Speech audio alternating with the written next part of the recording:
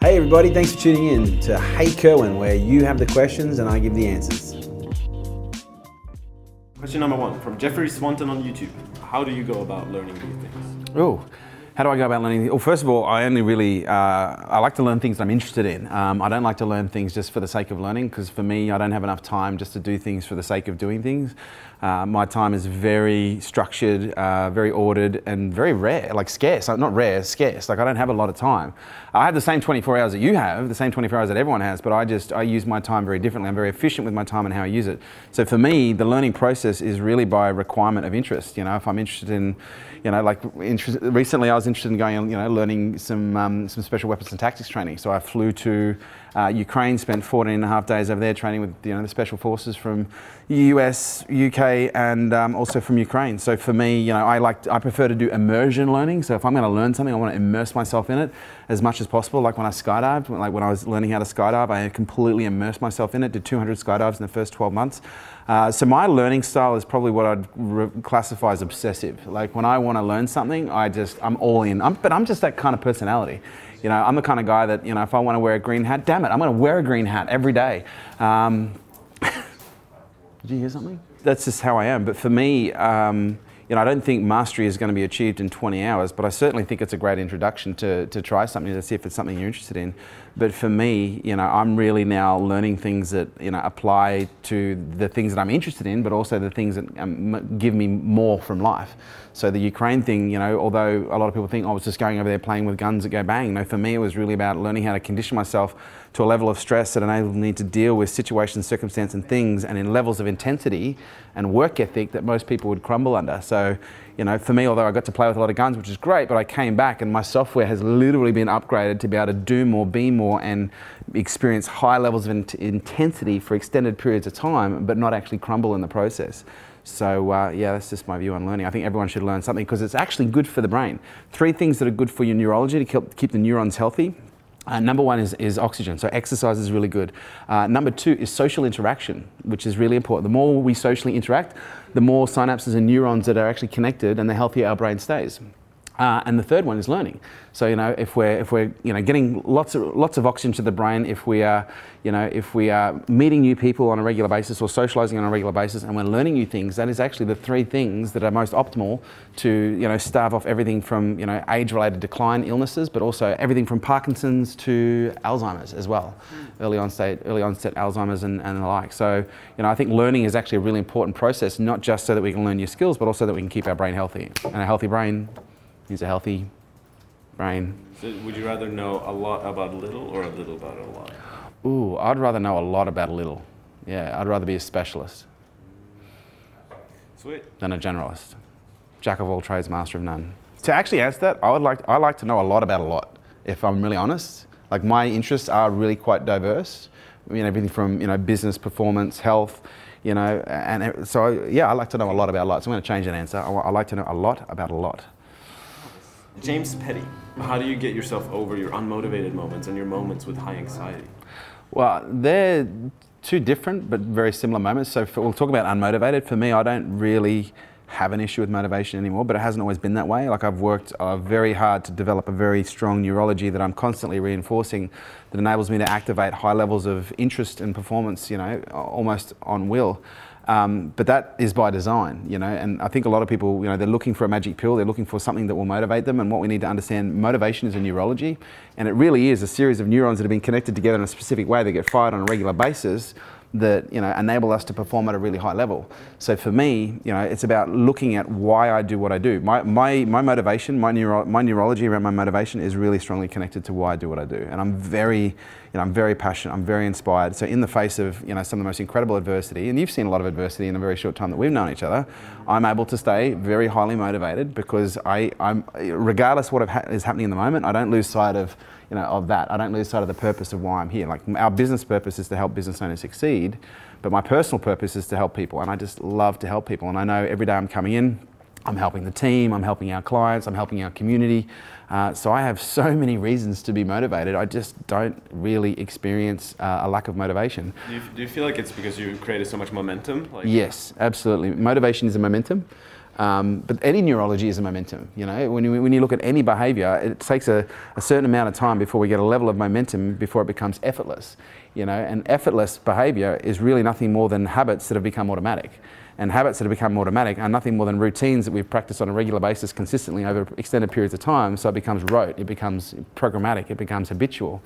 And so I think for most people, they look at you know, motivation like they look at business, like they look at health, like relationship. They look at it as a circumstance. They look at it as an event, as a pill, as a workshop, rather than going, well, how do I make this a way of life? You know, how do I actually develop my life so that I am actually motivated at a very high level all the time, or that my relationship is, you know, performing at a high level all the time, or my business is, you know, on a consistent stage, or consistent, sustainable stage of growth and expansion. The second part of that question was high anxiety. High anxiety. Look, I used to suffer debilitating, you know, we've talked about this many times. I used to suffer from debilitating anxiety. Like I'm talking the kind of anxiety that literally stops you in your tracks and, you know, deer in the headlights. And for the longest time, I just thought that was normal. I thought that's how everybody was. But it wasn't until I started to, you know, get into certain social situations where I realised that, you know, the thing that I used to look at when I was, and I've only been reflecting about this in the last few months, is I remember as a kid actually looking at other people around me and going, why do they look so relaxed? Because internally, I was doing donuts. And I used to look around at kids, you know, at school, and I go, man, why does everyone look so relaxed? Why do I feel like I'm the only wound up spring in this room? And it's for real. Like I used to really look at other people and go, man, why do they look so relaxed? And so for me, again, and I'm going to kind of also, you know, draw on some of the motivation response as well. I've learned a process of dealing with anxiety that is, you know, that is therapeutic, but also very natural. So I don't rely on any medication, which is fantastic. But I use a lot of breathing processes and just a lot of neutralizing psychology. And what I mean by that, like breath is most important, because anxiety is nothing more than a build-up of energy in the body, or an over build-up, if that is such a word. So it's important that we keep breathing so that the energy flows and doesn't get trapped in any organs. But the second thing is really looking at what's making us anxious and then neutralizing it. And then by neutralizing it, we look at, okay, what obviously whatever's making us anxious is we're either afraid, we're scared, or we're fearful, which is essentially the same thing. And the way that we balance our anxiety is by going, okay, so what's the benefit of this? How's this serving me? What does this give me that I didn't have before? And what lessons am I going to take from this that will allow me to be better at what I'm going to do moving forward? And, you know, that's, you know, what we refer to as hindsight. And hindsight is something that's often brought in years or months down the track, or if we're lucky, weeks down the track. But for me, especially in high anxiety situations, I'm always trying to neutralize the anxiety by asking those questions so that I can really get my perspective back. Because the challenge, if we don't regulate and we don't neutralize our anxiety, is it becomes a stress, okay, and then we're more susceptible to emotion. It's just only going to become this symbiotic loop where we're highly emotional, so we're highly stressed, an emotion gets triggered like anger, and then we're completely fucking useless. You know, we become, you know, abusive, neglective, like, you know, we don't demonstrate, we don't perform who we are, and especially to our team, we don't give the greatest example of how to lead a team in those situations. So it's incredibly important as a leader for you to be able to neutralize those emotions and neutralize that anxiety in a healthy way, so that not only you can actually maintain a level of communication that keeps your team enrolled, but also moving forward. Because the challenge that we have, if we are high anxiety, we are high emotional, and we start lashing out at our team, you know, humans instinctively don't trust emotionally unstable individuals. They might not tell you to your face, but I can tell you fucking right now, primarily, we're mammals, and mammals instinctively don't trust animals that are emotionally unstable, because they can behave in predictable, unpredictable ways. And everyone just got a bit of a jump. They can behave in unpredictable ways, and so they're considered, you know, a threat. Dogs display this, horses display this, and humans display this. Now, we're just a little bit more socially adept at, you know, communicating that. So it's really important as a leader, if you want to enroll your team to move with you ongoing, is you have to be able to demonstrate that level of stability, that calm, assertive stability that people want to be led by, because people want to be led by someone that has more stability than them. If you look at the leaders in all, you know, whether it be horses, humans, or fucking dogs, the leaders of the packs, the leaders of the herd, the leaders of humans are the ones that, in most cases, not all, demonstrate a level of stability and a level of purpose that people want to follow, and they feel safe, you know, when they're following them. But if you're around someone that's firing off all the time, you are not going to feel safe, you're not going to feel certain, and you yourself will start to develop anxiety as a result of the emotions that are being demonstrated from the leader. So it's really important you learn how to regulate that shit and neutralize it, because it's you know, it is there to serve you. It is going to make you stronger, as long as you can balance your perspective so that you can move forward rather than keep repeating the process. Just gonna take your boobs off, put it over there. Yep. Abia Nelson on Facebook says, "Hey Kerwin, I'm an entrepreneur. However, I share some symptoms of ADHD. How did you master your attention span to get maximum output, even though you're diagnosed with ADHD?" Look, I think, first of all, we've got to stop looking at ADHD as a deficit, and we've got to start looking at it as a benefit. Like, ADHD really is an upgrade that most people don't understand is, in many cases, gives you an unfair advantage, especially as an entrepreneur. Like there's a great guy called Peter Shankman. I think it's Shankman. He's got this blog and this book, I think, called Faster Than Normal. I think it's called Faster Than Normal. We'll put it up here because he's got some really good stuff. And one of the things I've learned about ADHD is it gives me an untapped amount of energy, to be able to focus on multiple projects at any one time. But it also means that I have a hypersensitivity to boredom. So ADHD doesn't mean that you can't concentrate for extended periods of time. ADHD in most cases means that you have trouble focusing on things that you're not interested in, okay? Because some people at school, like, they can focus on things that are not interesting because they've been told they have to do it. At school, I couldn't do that. They said, sit down here and do your time table. I was like, fucking time, what? I'm dyslexia, numbers moving on the page. Oh, fuck, what is it? Oh, okay, look, I'll throw at that. And I was gone. So for me, I didn't know until I left school that I had the capacity to learn, because everything I was trying to learn up until that point, I wasn't fucking interested in. Although what was interesting at school, martial arts, I could learn that, rote. When I started learning how to weightlift when I was bodybuilding and weightlifting in high school, learning about nutrition, I built enormous amounts of knowledge, but I didn't recognize that as intelligence until once I'd left school. The way I was classified or measured for intelligence at school was your ability to recite and remember the things that you're being taught. And I was fucking terrible at that stuff because I wasn't interested. So ADHD means that, for me, that there's a hypersensitivity to boredom. You have the ability to move faster than normal, but it's important that you focus on things, projects and interests that are genuinely, things that you're interested in. Something that is important to you. And that, in the world of entrepreneurialism, can be a bit of a mixed bag, because oftentimes we think, well, I'm interested in making money, but if I've got ADHD and I'm interested in making money, we go out to try and make money by doing things that we think will make money. We may not be interested in the very thing that we're doing, and so as a result, it won't produce the outcome that we're looking for. And so we've got to reverse engineer it. We've got to stop looking at the money, regardless if you're ADHD or not. You've got to stop looking at the money and start looking at, what am I interested in? What do I love to do? And I know it's fucking cliche, right? We're talking about this all the time, but it really is the key to learning how to focus for extended periods of time, whether you've got ADHD or not. If you've got ADHD, it just means you can focus for extended periods of time, okay, on the things you're interested in, but you can work faster, okay, because you're upgraded. If you don't have ADHD, you can still focus on things for extended periods of time if you're interested in it, but you just won't work as fast as what we can because we're upgraded. So don't feel bad.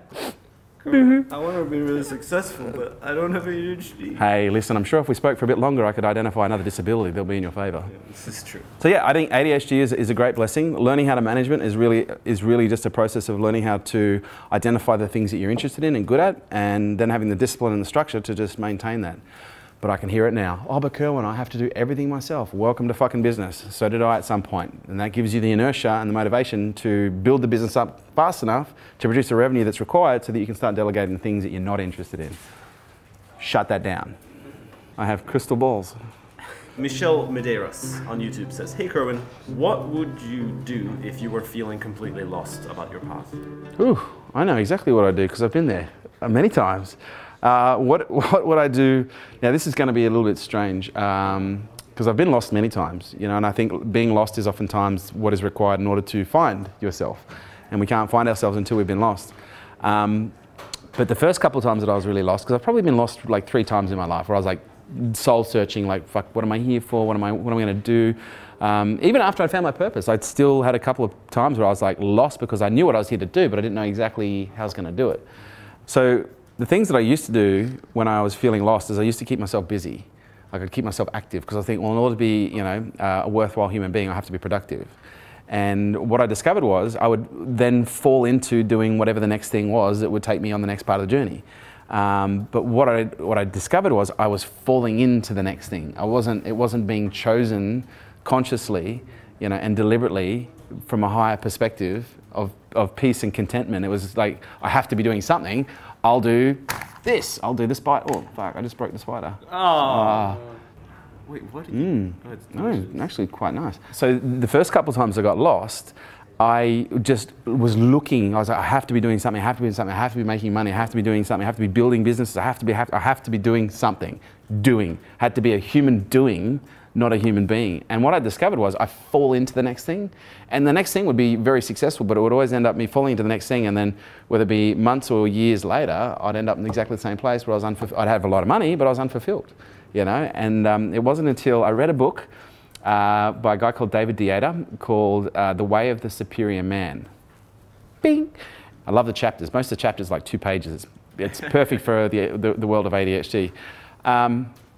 But what I really loved is there was a statement in there that says, when you don't know what to do, the best thing to do is to do nothing. Because if you're doing nothing, then when the real something comes along, you'll be conscious enough to recognize it.